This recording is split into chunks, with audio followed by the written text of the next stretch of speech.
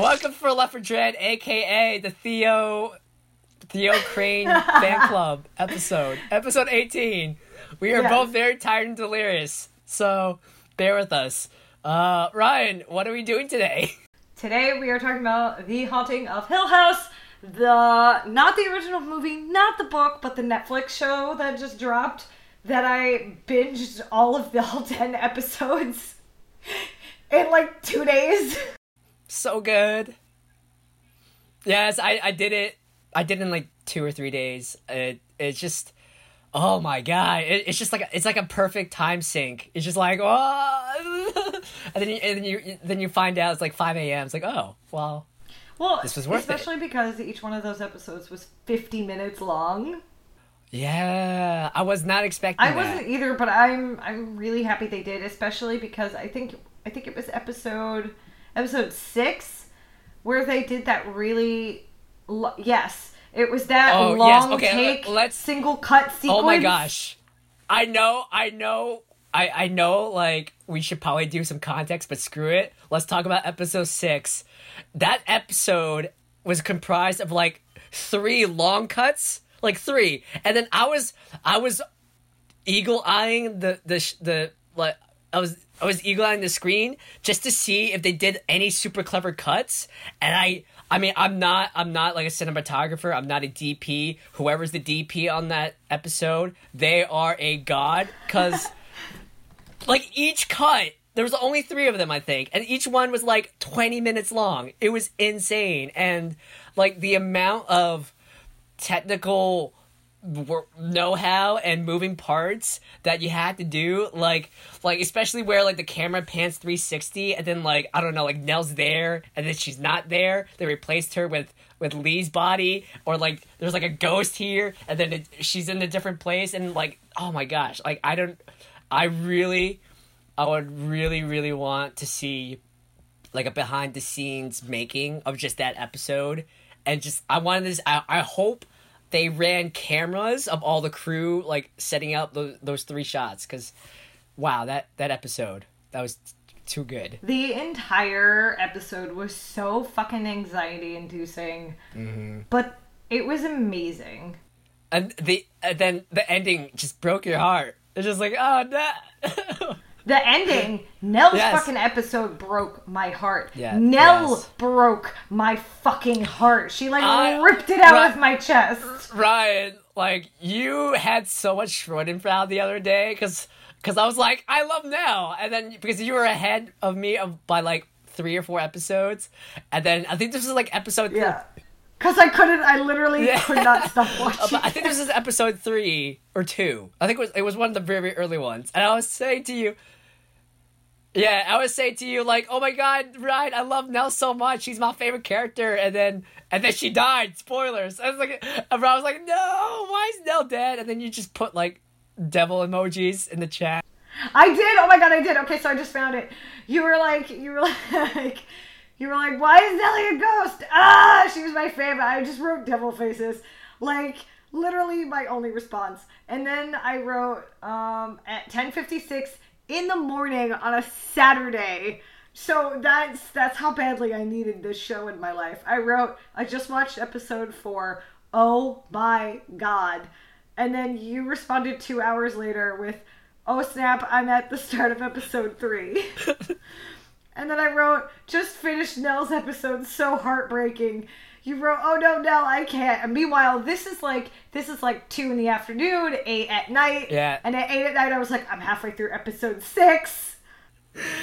I was telling Ryan we should live tweet this show because we were just freaking out. I think one of the first things I said to you when I was done with this series was, oh my god, I feel like I can breathe again. Yes, because, oh my, like, this show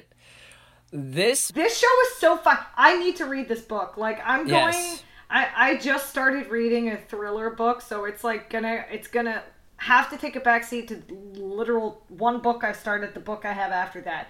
But I'm going to read it, and then I'm going to watch the old-ass movie, and I want to see how it compares to the way they approach this Netflix series. Yeah, so I think this is a good time to backtrack a little bit and provide some context. So, The Haunting of Hill House was originally a gothic horror novel written in 1959 by Shirley Jackson.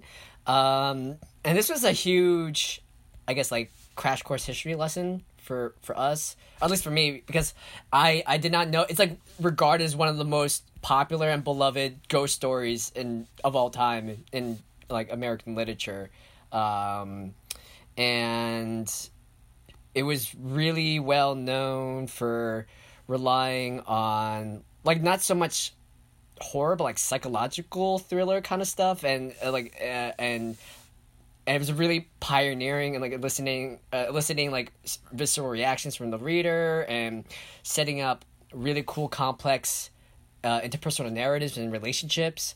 And like it was also like a very, very character driven story, and you see that all in the Netflix series. I mean, I still haven't read the book or seen the two films that were based on the book, but I've been told that one of the major differences between the book and the TV show is that unlike the book, all the characters are like different people, and in the show it's based on a family, the family of the Cranes, who move into this house. So like the basic premise is that the TV show, it flips between the past and the present of the Crane family, who I forget when exactly it was when they first moved into the house, but the Crane family moved to, I would say like the 90s or something like that, because it had been, 10, 20 years? I think it was like at least 20 years. Yeah, it was like 20, actually maybe it was like 22 years since they had lived in that house, and everything was fairly modern. So, I'll say like late 90s. Oh, also in case this isn't obvious for everyone, fucking spoilers. Spoilers. If you have not seen it, I mean, we're already spoiled. Well, yes, we did. Yes. And but if you're still listening, you can pause it and then yes, pause it. Wait till you're done. Exactly. It's nine episodes, 50 minutes each. You can binge in the weekend. But yeah, anyway. I did it. You do it. Yes, do it. Do it now. So this family, the Cranes, they move into this home. The mom and dad, they make a living flipping houses and reselling them, and this is going to be their last major house. So they can make enough money during the summer to build their permanent home. And this is Hill House. It's very notorious for being haunted, and the story switches between the past and the present, where all these weird hauntings happen when the kids were kids, and when things were still okay-ish in the beginning, and then some terrible tragedy happens, and in the future we see how the past is coming back to haunt them, and how mysterious forces come into play, where like Hill House is just creeping back into their lives. And the main conflict that sparks everything, and it's like a framing device of the episodes and the plot, even though it's all told out of order in a really ingenious way, is the death of Nell, or Eleanor, and she's one of the youngest. She has a twin brother, but Nell's like technically the youngest in the family. So that's the pitch. Yes. Nell, she reminds me a lot of River Tam from Firefly, where she, like, it's clear that she has like something like maybe not so much a mental illness, but like something going on mentally that makes life for her hard, but she's still like very savant. She's very savvy. I think people don't give her as much credit as they think. I mean, she's very connected to the supernatural, and she knows far more than everyone else thinks she does, and they just push her aside. Well, each one of these siblings has something unique about them, and I want this to be like one of the last things we talk about, but there is this wonderful theory going around about the Crane siblings that I really want to unpack at the very end of this episode. Okay. I have not heard this theory, so I'm super excited. Well, you might have. Okay. You might have. But I found it today, and I found it really, like, a really incredible representation of modern horror. So I was really excited to come across that article. Also, every single article we reference, or even if we don't, just things that I've sort of collected preparing for this episode, I will include in the show notes because a lot of them are fucking fascinating. Like, one of them is spotting every single one of the ghosts in every episode that was There's in the so background. many. I So many definitely ghosts. caught one before the article came out, but only that I don't know. I caught two before the article came out, and then I was like, oh, I saw that one, and I saw that one. Cool. The rest of them, not so much. I've caught only maybe like 2 as well, but yeah. Yeah, so any article that we sort of reference, I'll make sure is in the show notes per discussion ramblings. Before, I guess we can let's go through the cast, because like this story is so character driven, and so let's just go through. So starting with the Michael, I don't know, this Mikhail Hussman as Stephen Crane. So he's the eldest son of the family. He's as a grown man, he's an author, and he got his start, his career start in by writing a book about the experiences of the hauntings in Hill House. And as young Stephen, he's played by Paxton Singleton. You have Carla Gugino as Olivia Crane, the mother of the house, who's a designer. You have Henry Thomas as the younger Hugh Crane, the father of the family, who's the builder of the house. Elizabeth Reiser as Shirley Crane Harris, or Cheryl. She's the eldest daughter, and in the present, Cheryl, like, okay, so Cheryl, she owns a mortuary or funeral home with her husband, and her entire story of how she was inspired to become a mortician is so haunting and crazy, and like, Ryan, do you want to explain? Do you want to give some context of how she became a mortician? So, when their mom dies by committing suicide, after a twist I didn't see fucking coming, I was like, oh, holy crap, but we'll unpack that later.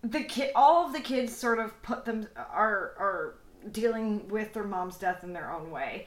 And Cheryl, coming to grips with her mom's death as a young girl, is being mirrored by a boy who's grieving for his grandma. And they're trying to justify having a wake, and he's like, well, I don't need to remember her because Grammy comes and sits on my bed every night. Yeah, and then he remarks about how he saw her again, but he didn't like the way he saw her. She had no teeth, she had no hair, she had this. And she sort of rationalizes it for him, like, maybe there was a time when you saw her in the hospital and she was missing this, and he starts to nod, and she's like, well, what I do is I fix them so that they are as you remember them, so you don't have to remember them like that. It sort of replaces all of these bad memories. And when baby Cheryl is dealing with her mom's death, and she can't walk up to the open casket, much like this little boy, there's a man there that says, I'll go up with you.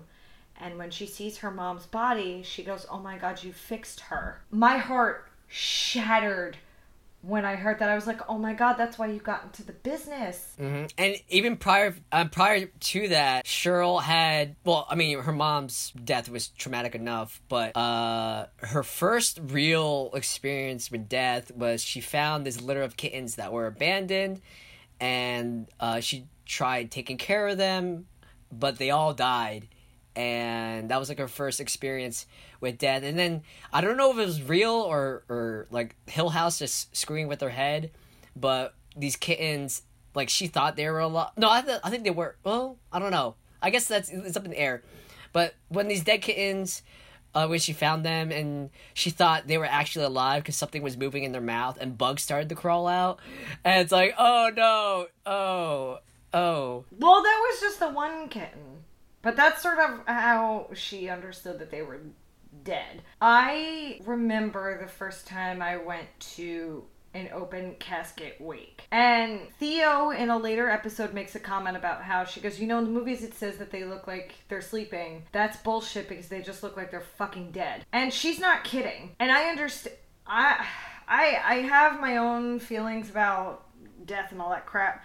But as a child, going to an open casket wake is really fucking traumatizing because Theo's right. It does not look like they're sleeping. They look dead because a kid knows what sleeping looks like. They will look for a rise and fall of a chest. They're not going to see it. They do not look like they're asleep. And if it's a loved one, it's extremely fucking traumatizing. Yeah, I've been to, like, the first open casket funeral I went to was, like, super young. Like, I could barely remember it. But one of the more recent ones, my grandma died, like, summer 2017. So I think it was, like, the most recent time. Or, I guess it was the first time when I was, like, really cognizant of what was going on. Like, Ryan's right. She didn't look like she's sleepy. She looked like they made like a wax figurine out of her. And it's like, because they pump it with chemicals and they did makeup, and it's the uncanny valley. It's like, it's real. Like, I could see, like, they look alive, but the human brain can tell, like, what, like, I don't know. Well, because they with makeup, they, like, put color back in the face and the lips and everything like that because they don't... Like, I understand why they do it, and I understand the process, and I find the idea of being a mortician fascinating. And I think that giving that back to a family that needs it in the way that Cheryl wants to accomplish all of that, I think that's great. I think being a mortician is a really phenomenal and unique line of work. And she's a mortician that does a lot of pro bono work. Yeah, that comes up a lot. But the one thing that I would never be able to do that Cheryl does is do it to a loved one, like from my own family. I don't know how she compartmentalized any of that to do it. And you do see her, like, all the rest of the rest of her family was like, that's a bad idea. There's other good people, and she was like, she's family. We have to. I have to do it. I have to fix her. It's like, oh, sure. I mean, each one of these characters is fucking heartbreaking in their own right, and we'll get to all of that. Like, each one of their episodes, it explains so much. The only episode that kind of bothered me because I feel like we didn't get enough substance that we did with the rest of them was Luke. Yeah, so we can move on to Luke. Luke, I was telling Ryan when we were live messaging each other. I love Luke. Luke and Nell were my first two favorite characters, and then Theo came in. It's like, oh, Theo, I love you. But Nell and Luke are twins, and Luke is the elder of the twins, but only by like 30 seconds. And as an adult, he struggles with addiction, and I thought, this is how I read it, like, he never fully recovered from the traumatic experiences of the hauntings, and like the ghosts seemed to still follow him around as an adult, so he used drugs to like escape. Am I reading that right? Yeah, or did he just get into drugs? I read it that way too, but also, so I don't know if I've said this on the show before, but I think I've definitely said this to Chris, like in private conversations. I love twins as a trope in movies and books and television because they always have that, like, twin thing. Whatever that thing is, it's a thing because you guys are twins. That hidden connection. And here it's like, here it's visceral and it's fucking real. when Nell dies, every sibling feels it in their own way. They all wake up at the same time, like 3:03 in the... But Luke is the only one that has a very real physical reaction to it. Like, he couldn't breathe, and it's like his neck, it was so stiff. He couldn't breathe, his neck hurt, and then as that day progresses, before he finds out that Nell's not there, he's cold, his legs are stiff, and at this point, we've already seen, like, she's in a freezer. She's being worked on. So we know where she is at the stages that Luke is feeling all of this. But it's like he knows on some level. They always knew things about each other. They always believed each other because of this weird little twin thing that they had. And it makes it that much more gut-wrenching what this TV show does to this fucking family. They really sell it well. Like, I remember... It makes me wish I was a twin. We will... In some, like, really weird way, I kind of, like, wish I was a twin so that I could, like... Not because I would want my twin to, like, ever feel pain whenever I felt pain. But it's that idea that you're, like... Biologically, you're never really alone if that twin thing really exists on any kind of level. Besides the molecular. Okay, well, Ryan, we'll get Elon Musk on the phone. We'll clone a body for you, and then At this stage in my life, I don't think it's a good idea to have a twin. I'm talking like maybe like a separated at birth situation. Okay, yes, a long lost twin that you just found through the power of the interwebs. Yeah, maybe I have a twin out there somewhere. Y'all, if you see someone that, well, you guys have no idea what I look like, but Chris, if you see someone that looks like me running around, take a photo. Yes, I'll find your doppelganger, and then we'll do test experiments with. I feel like a twin and a doppelganger are very different, though. This is true.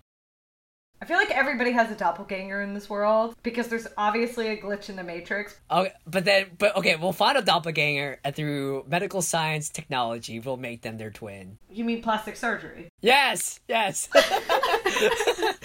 only person that doesn't have a doppelganger and a twin is Keanu Reeves, because I'm convinced he has found this secret of eternal life. Oh yeah, he's immortal. He's an fucking immortal immortal, right? Yeah. That guy lives forever. Okay, just check. It's great. Yeah, but going back to Ryan's point, that a lot of I do feel like they could have fleshed out Luke's story a bit more. Just a little bit more. Because a lot of Luke's story was a reaction to the events of Nell. I mean, yeah. Which is natural because they're twins. But, I mean, all we really... You watched him struggle with addiction, but there was no, like... Yeah, we didn't really know how he got into addiction. I assumed that because there was that one super tall ghost with the bowler hat and the cane, he was my favorite ghost. I figured that... Oh, no, that wasn't my favorite ghost. Oh, I loved him so much. I figured that ghost was constantly following him for, like, his entire life, and that's why he got into drugs, just so he could, like, numb his... Well, that's why he did that counting thing. Yeah, like, that when too. He wasn't... I think you're right, because on some level, when he wasn't high, and he was counting, and he was doing 1, 2, 3, 4, 5, 6, 7... The ghost would follow him, but backwards. That was so cool! It was so creepy. I love it. I'm not kidding. I honestly felt like I could breathe again when this entire series was done. Like, so good, but, like, constantly just, like, not breathing. This show knew how to... It really, really knew how to pace. And, like... The pacing was incredible. I never thought it dragged. I never thought that it got slow. And it knew when to scare you and when to, like... let you go and then pull you back in, like, oh yeah, definitely. My favorite ghost, there's a tie. One of them was so heartbreaking that it made me love her, and then the other one was so fucking twisted it made me love her. So they're both a tie for me. One of them was the bent neck lady. Yes. Oh my god. We will get to that. I cried. I was sobbing, like tears streaming down my face. I was so sad. And then the other one was I think her name was Poppy? Patsy? Patsy? I'll find the name on IMDb, but the flapper chick. Yes, but she's like roaring 20s redhead. But she was my favorite because she was so she was fucking sick in the head. She was delusional and twisted. I guess theory crafting time. Was she like the main? Well, okay. Well, there's the mom too. So is Olivia and/or Pat, whatever? Let's call her Patty. I don't know her name. I called her Poppy because she's a redhead and because poppies are red, but I don't think that's her name. Okay, let's call her Poppy. So, was Olivia like the main spirit of the house or Poppy? Because Poppy like seemed most cognizant and sentient. Is she like the corporal manifestation of Hill House, or Hill House is just like? No, we saw the manifestation of Hill House at the very end. Remind me to get back to that, but we saw the manifestation of Hill House at the very end of the show. Poppy's just like unusually active ghost. I mean, I guess Olivia too, but Poppy just seemed more... Well, don't forget the bent neck lady was there for Nell literally every time she closed her eyes and went to sleep. That is true. Oh, God. Okay. I don't know. I just feel like Poppy is like the mini boss. If this was a video game, she would be the mini boss, and then the Hill House entity itself is like the final boss. But yeah, so Luke, like going back to the thing before, I don't think they could have teased that a little bit more. We see sips and pieces of his backstory where he would interact with this girl named Abigail that no one else seems to see or notice, and the one time where he got super spooked out when he got into the basement through the dumb waiter. And which is also tied to Theo's story. Speaking of which, let's talk about, or Ryan, you should talk about Theo, our favorite character. Actress that plays her is the girl from Hush. Kate Siegel. Why are you so amazing? And there are just so many things about her representation on screen that I loved. You find out what this house has sort of given to her as like a curse/gift. You find out that she took psychiatry that sort of rose out of her childhood experiences. But, okay, so Theodora plays a lesbian character on a TV show like this, and there's no grand coming out. It's actually quite casual. The family is fine with it. Mm-hmm. They played it to some really charming comedic effect, and I thought it was really sweet how... like her coming out moment wasn't really like some big deal. It was just like, oh, like Nell and Steven found out and they shared a laugh with it, and it's at Nell's wedding. Yeah, at Nell's wedding with the bridesmaid and her maid of honor they heard sex noises coming from behind the thing, and they waited around because they thought it was one of the guys. And when Theo comes out, they're like, oh, we didn't know that you liked. And Theo was like, that I was into bridesmaids, and we're like, yes! And then like they all hugged, and it didn't they didn't dwell on it, and they just instantly accepted her. It's like, yes, this is how you do LGBT representation on TV. This is great. Oh yeah, and even Cheryl's moment of figuring out what was happening. Oh yeah. She's staring, and then Theo and the maid of honor are dancing together, and then Steve and Nell are creeping and watching Cheryl, and then Cheryl starts tapping her husband, and it's like, oh, it's very sweet. It was very funny. Which was sort of a precursor to the fact that Theo is living in Cheryl's guest house. Hill House itself left a scar of sorts on all of these kids. Nell was extra sensitive and perceptive, like Luke, to the things that were... like visually speaking. That were going on in the house. Theo was left with this gift. Kinetic clairvoyance? Or like... Yeah! She was very, clairvoyant perception. Like, she knows things just by touching them. So she decided to put that to good use in her career, which, okay, we're gonna unpack this. She became a child psychologist, probably because she needed one when she was a kid too. And she is a girl that comes in and starts telling her about Mr. Smiley, and her foster parents are genuinely concerned because they're like, well, all of our kids sort of have an issue, and then they sort of adjusts and everything's fine. But this is taking longer than usual. We don't know what's wrong. And she says, well, I'm having a problem because of Mr. Smiley. Well, who's Mr. Smiley? The guy that lives under the house. And she does all this by showing dolls and basement under the house and whatever. And she says, like, it's this guy's smiling, but it's not a happy smile. It's like... And Theo takes off her gloves that she wears because everything goes back and forth. And for once, it's not a theme that irked me. I don't mind that it flip-flopped the way it did because it almost made sense in a very strange way.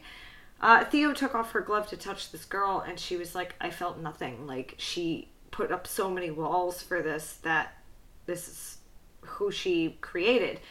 So Theo stops by the house to try and figure everything out. Well, before that, she was in her bed... or she was sleeping, and then she woke up, and, like, Mr. Smiley was there, and it's like this... Oh, yeah, and she fucking woke up, and Mr. Smiley was at the end of the bed. It was like this, like, his face was like a really black, like a ugly black-brown raisin, and the wrinkles form this super creepy grin. It's like, oh my god!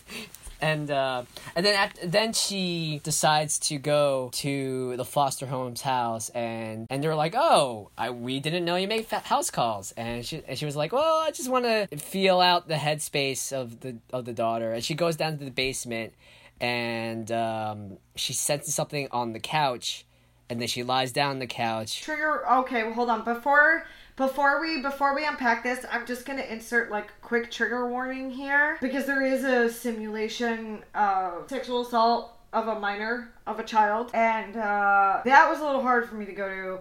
I fucking broke down during this episode. During at least that moment of that episode. And then Theo, once she's on the couch... she goes through the motions that the daughter, I'm assuming, goes through. And while she looked up... Yeah, there's on the ceiling, there's a wood panel, and the wood grain, like, just like the natural varnishing and the pattern on the grain, it looks like a creepy smiley man. And then we see Theo, like, in a matter of seconds, experience all, like, the same visceral, disgusting experiences of molestation, however many times it may have happened to this poor girl. And then Theo, taking charge like a boss, she calls, like, social services. She's like... Well, she shakes the father's hand, and then she realizes, oh, you fuckhead. She gets across the street, sits in the car, and she's like, just take my word for it. Have I been wrong before? And then, like, as she suspected, the foster dad cracked as soon as the police came. So, ugh. But Theo, why do you break my heart?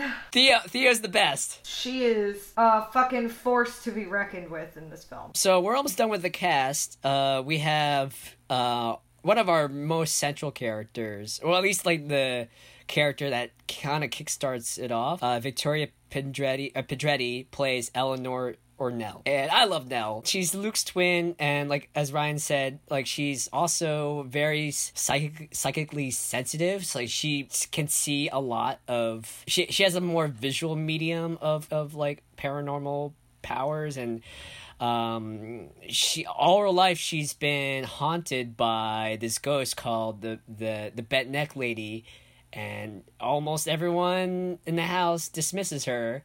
But oh my god, like, the twist that they did to reveal who and what the bent neck lady was is just like, it's just a masterpiece in writing. Do we want to do that now? Do we want to just, like... We have to. It's so good. So during Nell's episode, she goes back to Hill House to kill herself. Which was, like, end of episode 1. So when we finally get to that point and we start to explore all of that, Nell literally follows in her mom's footsteps. When she hangs herself and she comes off the stairs, she doesn't just drop and hit the floor. It's like she transcends time, because what you find out is that, like, the house itself breaks time. It distorts, because what you find out about the bent neck lady is that the bent neck lady is actually adult Nell, like, literally falling and hanging through time at various points in Nell's childhood and adolescence. So when baby Nell is laying down on the couch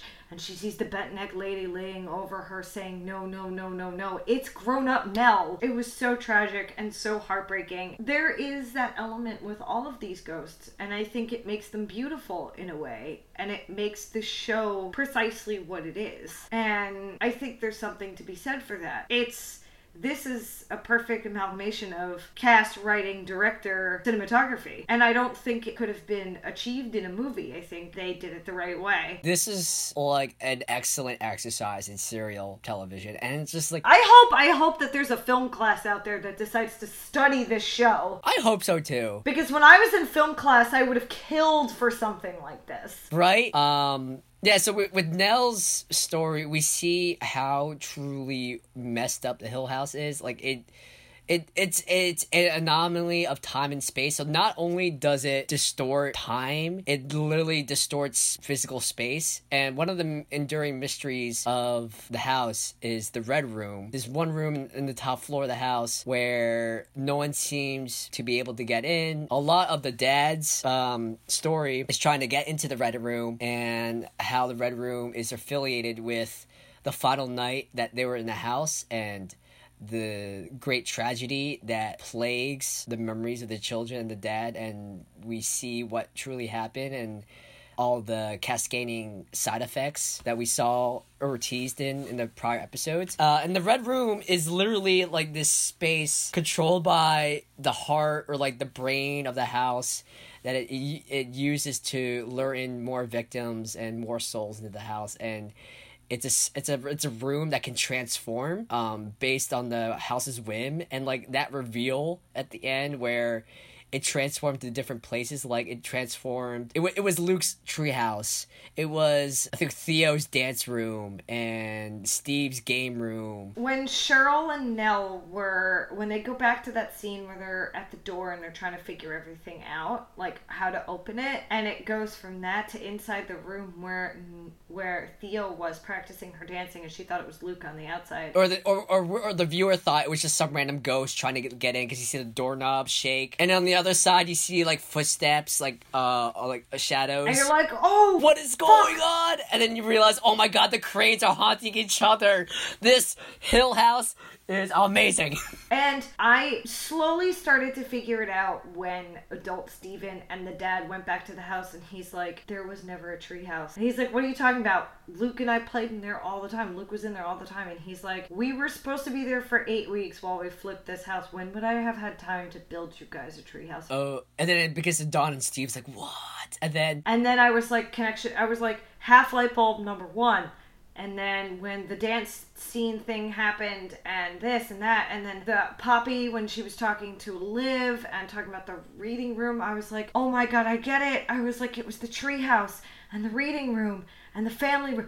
And as soon as I started making all those connections, the show started checking off every single one of those boxes. I was like, this is fucking great. I did not call any of that. I was just so floored. Like, oh my god, it's just this show. I was sitting there like Home Alone style, like aghast with wonderment. I was like, oh, this is fucking great. Yeah, it was too good. Jeez. I'm really afraid that if they make a season 2, which apparently they might be, this was just so good. I read... Okay, so I know we're skipping around a bunch, but yeah, so there's a lot of... We're too excited to keep this... I know, it's fine. Like, in line, and it's fine. Like, I just hope that everyone has watched this and you're sharing in the excitement with us, because we're all over the place, because there's just so much. It's so much to unpack. But with Rise Point, so there's been a bunch of news articles, because like House of Haunting Hill has just been wow. The Haunting of Hill House. Wow, I'm tired. It's been crushing records and getting rave reviews. There's been a lot of interviews, so there's a lot of interest in doing a season 2. And right before we started recording, I saw some headlines, and I could provide those articles, but apparently there's a lot of speculation that Hill House is going to be Netflix's answer to American Horror Story. So it's like it's going to be like a flagship horror anthology series. And I forget, it was like the writer or someone involved with the someone major involved in the production was saying that the story of the Cranes is over, which I approve. I don't think if there's gonna be a sequel, I think the Crane story was really nicely wrapped up in the end, and I think if they tried to extend it, I'm sure they could find a way, but I think I was so satisfied with how the story of the Cranes ended. I was too. I don't know if I like, and this is coming from a fan of American Horror Story, I don't know if I like this idea that it's Netflix's answer. Like, I understand what you're saying. I just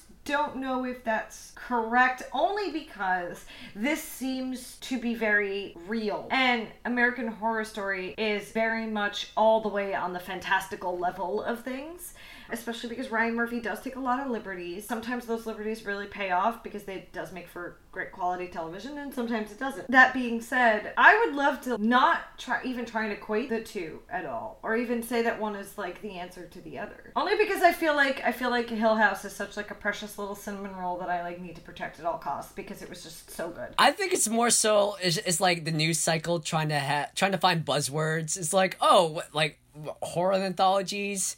And horror is really big, so I don't know. Maybe it's just a little bit clickbaity, and I agree. It's also like a really punchy tagline to generate interest. It's strange. What Hill House is one of these shows where like I would be really interested and curious to see what a sequel would look like, but I think I'm just wholly satisfied. I would be completely okay if they just leave it at that. I would too. I mean, I felt the same way about Castle Rock when it ended. They set you up for a sequel, but I hope that the sequel, because there are nods to so many things within the whole universe of Stephen King, I really hope that the sequel sort of leaves, not the characters, but what drove the main characters in the main storyline of season 1. I really hope they leave that alone, and season 2 becomes about somebody else and something else, because there's so many options that you could deal with. And I would really love to see what happened in season 1, just sort of get it like buried. And I feel the same way about Hill House, but then again, I don't, unless it ties into Hill House, you can't call it The Haunting of Hill House anymore. Like, they tied up everything. In terms of like sequel or franchise branding, it makes it really difficult because like it just gets further away from the source material, and I know some liberties were taken with this series, and I mean I'm not familiar with the book. I don't know if there was like a follow-up or a sequel to the books, or if the author wrote other books in the same universe or reference it in other works. Maybe season 2 could be another, like the focus of another haunted house or something else that's spoopy, and maybe Hill House just happens to be a blip within the same universe. I guess I would like a sequel, but I don't really even need one because this show was just so well executed. I don't want a sequel. Okay, 2 things I want to touch on. Number 1. The dad. Older version of dad, played by Timothy Hutton. I didn't reference that, but yeah. Dick Bag, yes. A+ casting for all of that. I mean, A+ casting all around, but especially on the father. His end was, I wouldn't say as gut-wrenching as the kids. And maybe that's because we weren't supposed to get emotionally invested in him by the end, because throughout the entire series, there is some, like, air of speculation that he killed his wife. And the kids, I feel like, believed that to an extent until he and Steven are in the car and he tells him the truth. We're gonna unpack the last episode. And then after we unpack the last episode, I want to talk about this theory that I found online today that I love. Okay, so in the last episode, everything sort of comes together. That's when you figure out about the Red Room being all of these rooms for the kids. That's when Nell explains everything to them. We see that the Hill House has drawn the family back against their wishes, or like the Hill Hill House took Nell, and then Luke, in a fit of vengeance, goes to Hill House to try to burn it down, and then the rest of the family follows. So there's also a family that's sort of interwoven throughout all of this that works on the grounds, and they never stay past sundown. Yeah, it's like Miss the Dudleys. Yes. And between the Dudleys and Luke's little friend Abigail, that gets consistently mentioned throughout every episode. and everyone assumes it's like an imaginary friend of Luke. I thought that Abigail was a ghost throughout this entire thing because she was dressed in older clothing and you never heard her speak, and Luke was the only one that saw her. At the end of the episode, at the end of the series, Liv, the mom, says she's going to go to her sister's, and you find out that she doesn't actually go to her sister's because Poppy, the flapper ghost, has been twisted up, and we heard the story of Poppy and how she was a little crazy, has been twisting Liv's mind, saying, like, you have to protect your babies. Yeah, and prior to this, like, Liv has been getting more and more... Like, Liv is also psychically sensitive, and that's where I assumedly Nell's abilities come from. All the kids are a little bit sensitive. Except Steven. I think Steve... Well, the reveal that Steven actually saw a ghost, I was like, oh, that was good. Oh, it was so awesome. I think, what's it called? Did you ever see the movie Constantine? Like Of course. Okay. So course. Yeah, so you remember, if you don't know, Constantine is basically, a live-action movie adaptation of the Hellblazer comics, starring Keanu Reeves, and like the main characters were twins, and they were both psychically sensitive, and they could, and then but the one sister who had the abilities all along, but like through just convincing herself that it was all not real, even though it was, like, then she lost the ability or the gift. That's how I saw Steven. Like, he had the gift all along to see these ghosts, but since he was so, like, adamant about rationalizing stuff, like, he ended up, like, forcing himself to not see. Like, maybe it's, like, some sort of self-defense mechanism, too.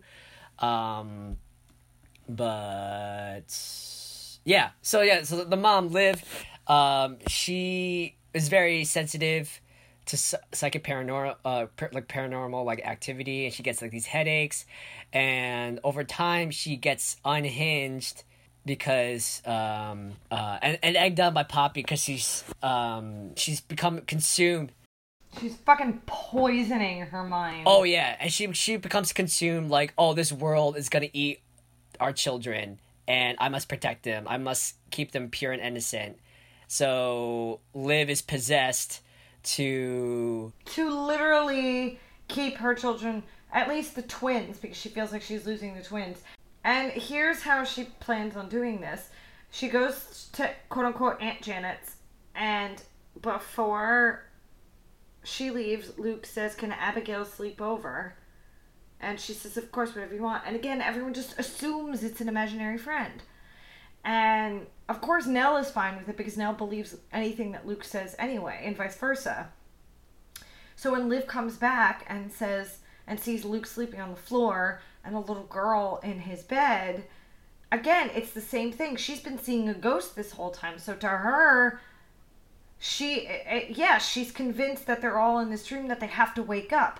So they go to this tea party, quote unquote, in the Red Room, and she poured rat poison into the tea. And I wondered why when they were doing the basement, why he focused so much on the rat. Yeah, because there's so many shots of like the rat poison being. Yeah, I was like, why did they do that? And I was so caught up in everything else that, like, that's something that I would usually hold on to, and I just didn't.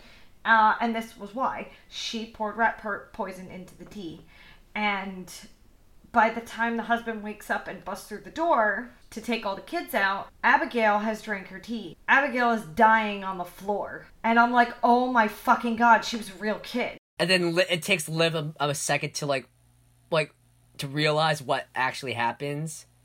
Well, then we figure out why she had a cracked skull, why she had bruises on her, because he pushed her off to get her away from the kids, and that's how she hit her head. That's why she was limping. Yeah, she blacked out for X amount of minutes, enough time for the dad to round up all the kids. And this And these poor kids, the entire 22 years of their existence, thought that their father did something terrible to their mom, and then isolated himself because he's like, that they can't, I'm protecting them, I'm doing this and doing that. He was literally protecting them because he didn't think they could handle it. Yeah, because their mom was trying to kill them. To save them. How could you tell them that? They never would have believed him anyway, because to them, their mom was just going a little nuts because of the house. Steven was convinced that mental illness ran in the family, and that was the whole spiel. This last episode was just, it was so much. And then the cherry on top of all of this was that Liv, who we have seen with the dad this whole time, we learned was just how he saw her. And how probably the kids saw her, because that wasn't really her. The real her sort of died in that house and was left there. Because when he goes back to the house, she says, no, my babies are in there. I finally have them all. You took them away from me. I can't let them do that. And he's like, you're literally killing them. You have to open the door. And then he either ODs on his heart meds or he has a heart attack after he gets them out. Because I saw the pills all over the floor, so I think he had a heart attack before he could get his pill out. How I saw it was that he wanted well, I guess he wanted to make amends to Steve, and because the Steve and the dad always had problems with each other. So in this final act, also there was this complex where Steve and the dad had like a unshaken relationship because Steve always wanted to help and always wanted to be like in, his dad's good graces. And there's like this one final ride where his dad and Steve are like taking on the house together. And Steve learns the full truth. And after everything is more or less resolved, because they save Luke, they got all the other kids out of the house. I think the dad wanted to appease the spirit of the house, and especially Liv. Because I think the dad knew that the rest of his kids would be fine and they would still have each other. So in the end, I read it as the dad intentionally killed himself so he could be with Liv and Nell and like not have them become vengeful spirits. So that's how I read it. I could see that. Okay, I'll buy that. But I thought that was like the one thing that I didn't think was as clear, because we saw like Steve and the dad talking to each other, and then the camera pans down, then we see the dad's body on the railing. So what? And he was like, "Thanks for not telling them." Yeah. So like, did the dad, like, when he took all the pills? Well, there was one shot where the dad took one pill, but did he actually take all the pills and the rest of the time? I think maybe he kept going. Yeah, and then the rest of the time was the Steve was with his dad's ghost. Well, because put it this way, he never got in the car with him. He's like, "Oh, we'll meet you there," and he was like, "Thanks for not telling them." I think also from his perspective, when he comes back from the funeral, none of his kids are particularly like pleased to see him, and they're all sort of blaming him in some capacity for what happened. And I think he's like, "I've caused them enough pain. I'm going to right this wrong, bring my family back together, and then remove myself from them because they'll be fine as long as they have each other. And once they know exactly what happened." And they all find out. Nell tells them. Steven gets the big boy version. He gets that moment with his father that he always needed. And I think that's also this whole show is fucking tragic. Let's just call it like it is. It was definitely tragic ending. Like, not all the players came out, happy and unscathed. Like, there were casualties, but the end of the story is like a voiceover narrative of Steve like writing his second book, I guess, or a follow-up book, and it shows like Return to Hill House. And it shows like like most of the people who, the people who were left were they were able to overcome like their childhood traumas. Well, this is also goes back to little pin I had you put in the entity of Hill House. So when we're going to take that pin out now. When Steve was leaving, his father tells him a story about the Dudleys and how they made a pact. We're not going to tell anybody that your wife killed our daughter as long as you keep us on staff for us to take care of this house the way we always have. We want to be able to visit our daughter. She's here now. So that's exactly what they do. He keeps them on retainer. He keeps the house open, but the gates closed because they live within walking distance of the house.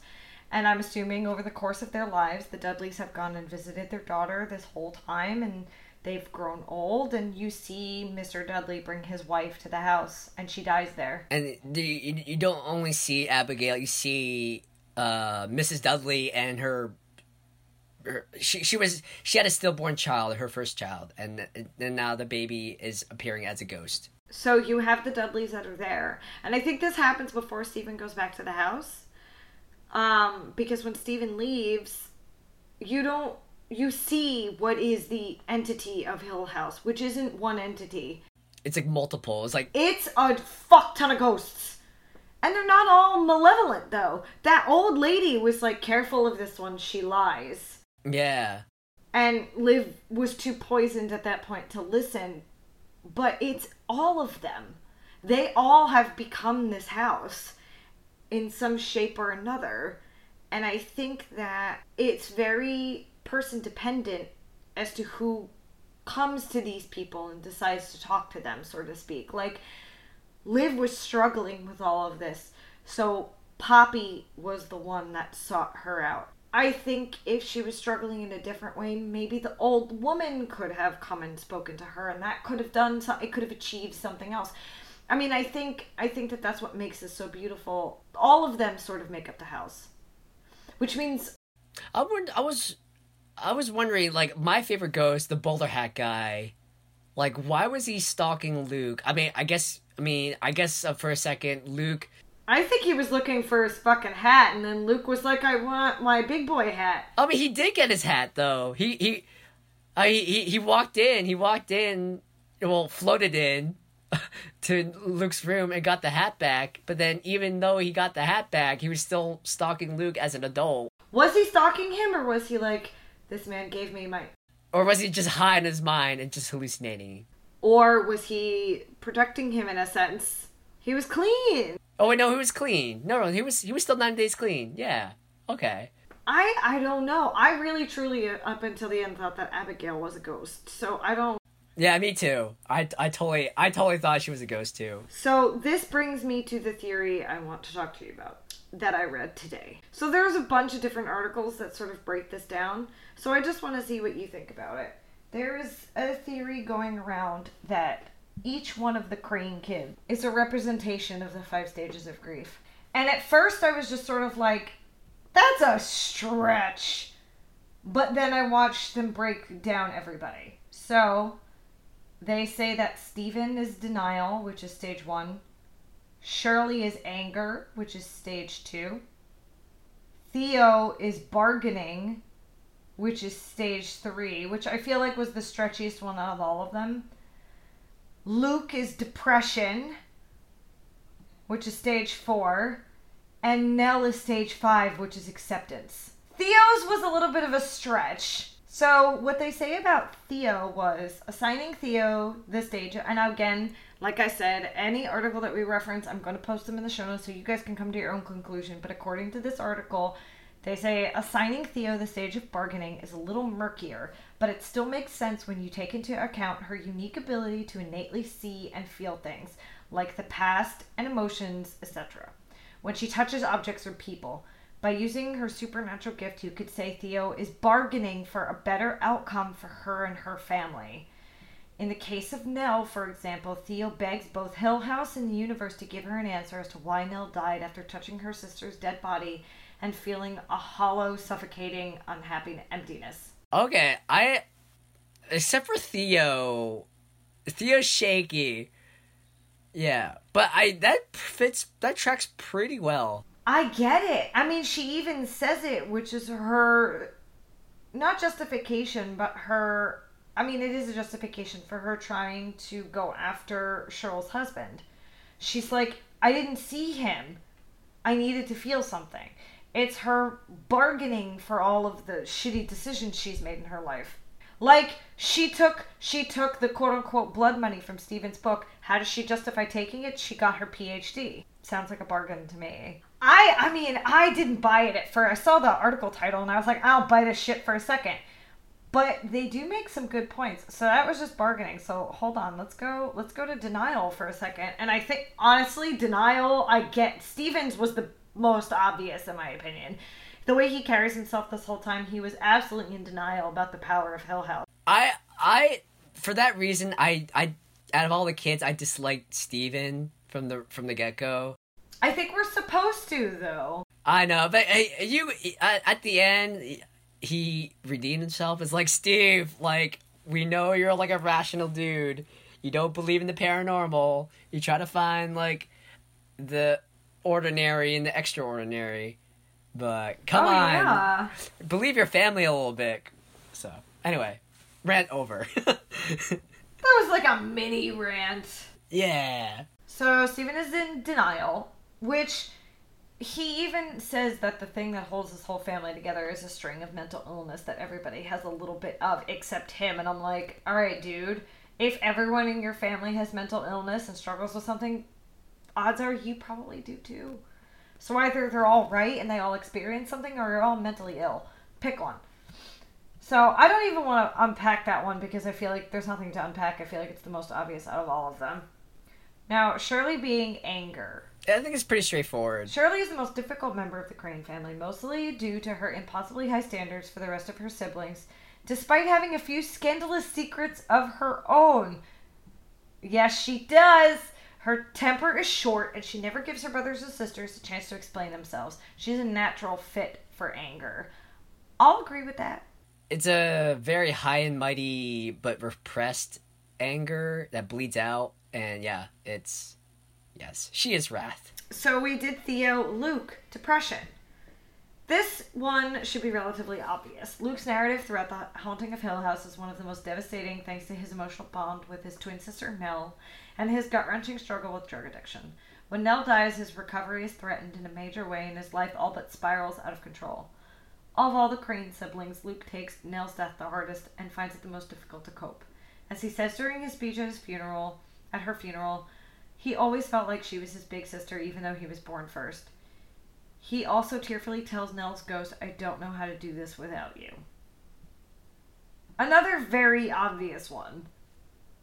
But this is all the writing. I mean, now it really like pushes me more to want to read the book because there's just something so wonderful about all this. And lastly, we've come to Nell, who is acceptance. Is anything sadder than Nell's story in the show? I'm still devastated by the episode that reveals her ghostly alter ego. In fact, it's in that same episode that we discover why Nell most embodies the stage of acceptance after her husband Arthur dies following a run-in with the bent neck lady. Oh, you reminded me of Arthur. No! Oh, no. Oh, my God. Nell loses her grip on reality. Her visions of the terrifying ghost become a near constant, as do her night terrors. By the time a full year has passed following Arthur's death, Nell has pretty much accepted that her fate will be eternally be bound with Hill House. She doesn't seem scared or surprised when she sees Olivia's ghost upon returning to the cursed estate. Actually, she's elated and embraces her dead mother. When her siblings later arrive at Hill House to investigate, she utters a heartbreaking but resigned statement about her life to convince her brothers and sisters they need to move on. I loved you completely and you loved me the same. That's all. The rest is confetti. Oh, God. That speech. That final speech. Where, like... I was crying. I loved how... After everything that poor girl went through, I was like... She was the best girl. She was the rock on which the family could, support themselves. And she got them out. She saved them all. Nell saved the day. Good job, Internet. We will cite you properly with MLA formatting. Or, I don't know. APA?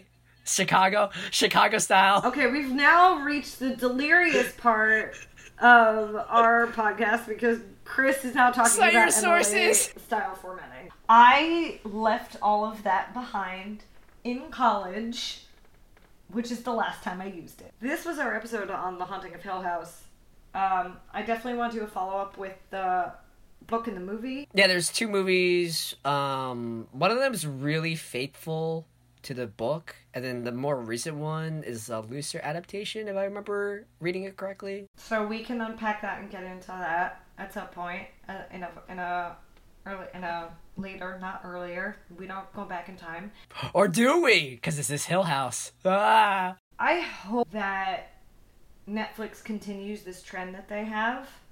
Because this isn't the first like Netflix original that you and I have talked about where we're like, wow, this was something incredible to watch. Netflix, I don't know how much money Netflix makes, but they clearly have enough money to really to back funding on like really weird experimental projects. Black Mirror is not one of them because that was first on BBC, but like Netflix then got Black Mirror starting in season 3, and season 3 and 4 are just like god awful. Oh no, I'm sorry, amazing. They're amazing. Cut that out, Ryan. I'm so tired.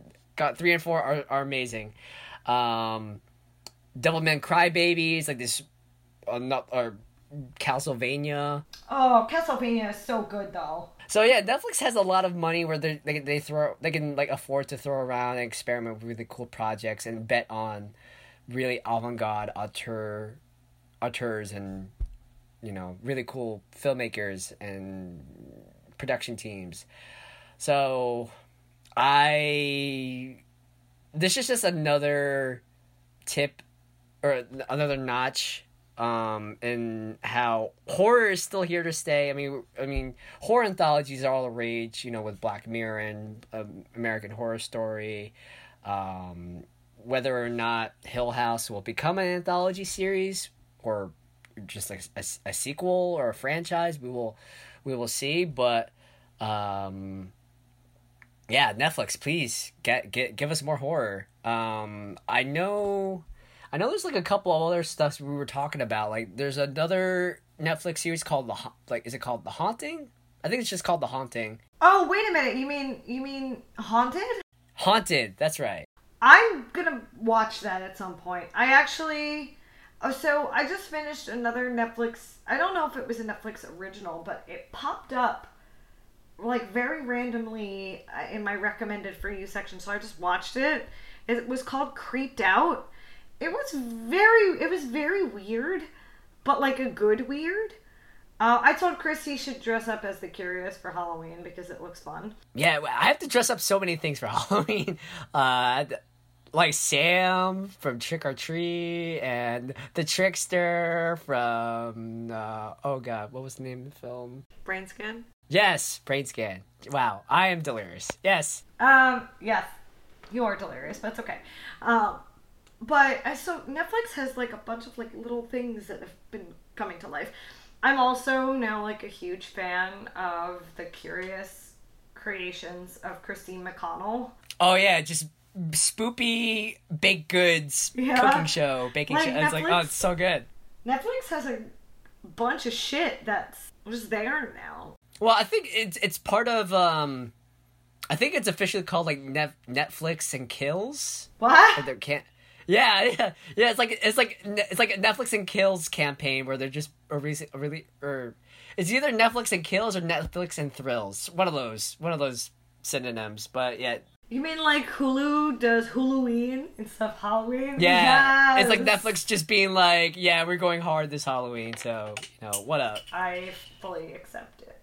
On that note, this has been episode 18 of Left 4 Dead, The Haunting of Hill House. Go watch it right now. It's 9 episodes, 50 minutes each. It's 10 episodes. 10 episodes, I miscounted.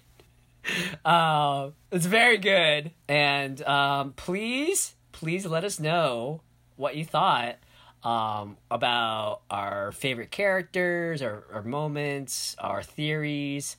Ryan and I, we're just so overwhelmed by the show. We've been talking about it for like the last week, and we want to talk to you about it. So, Ryan, where can people message us with their questions or comments or and just anything about Hill House or any of the episodes? You can find us on Facebook, Instagram, Twitter.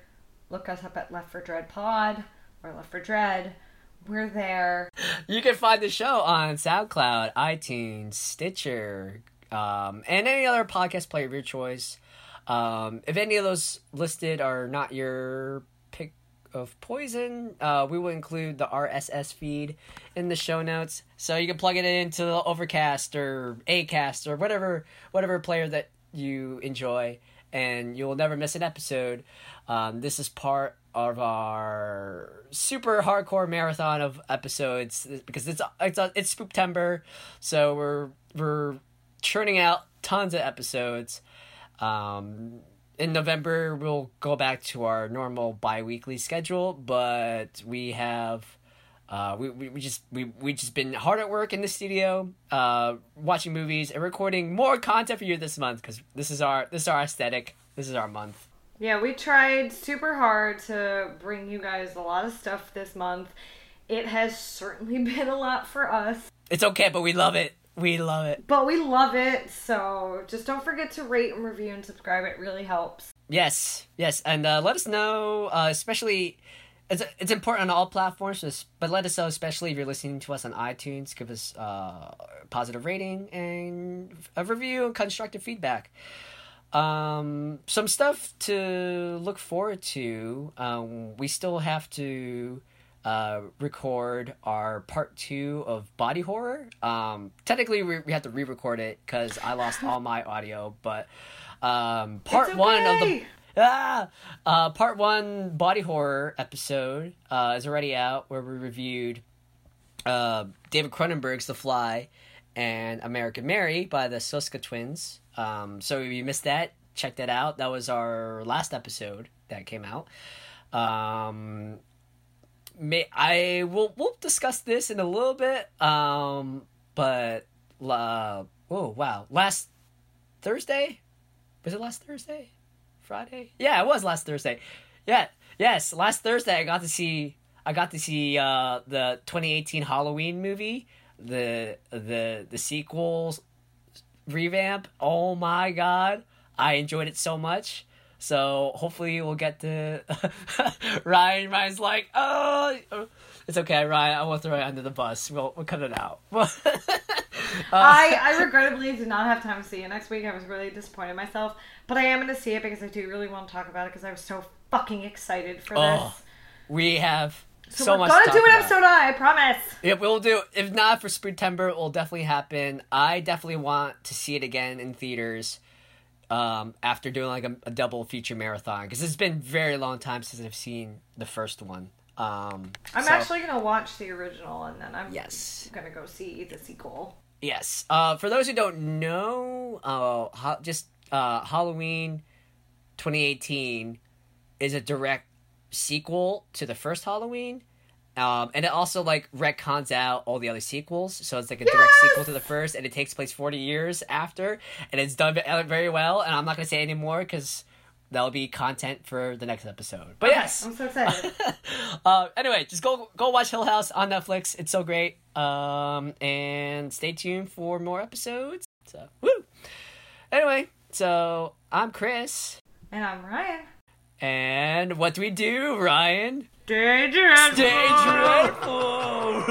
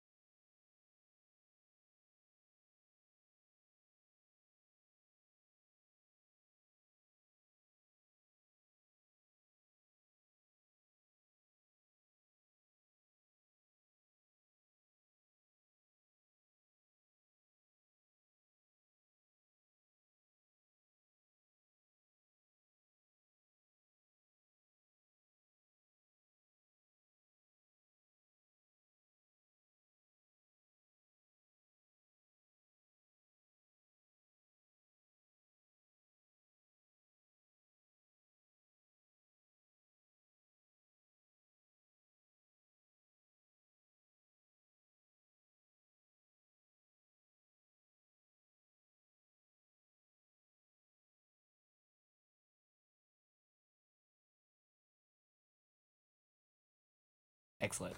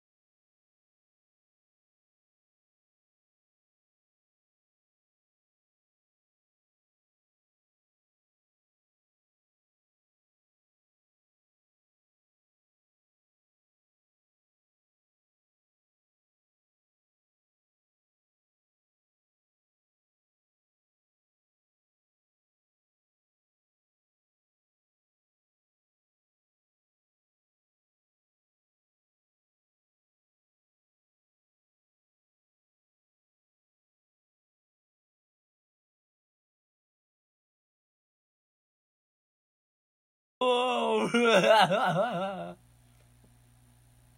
Excellent.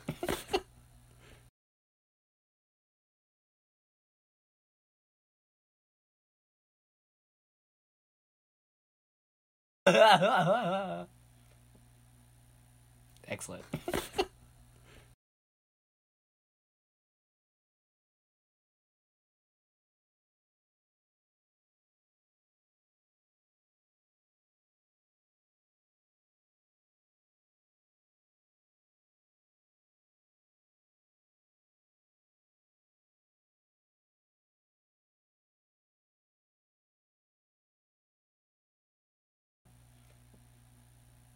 Excellent.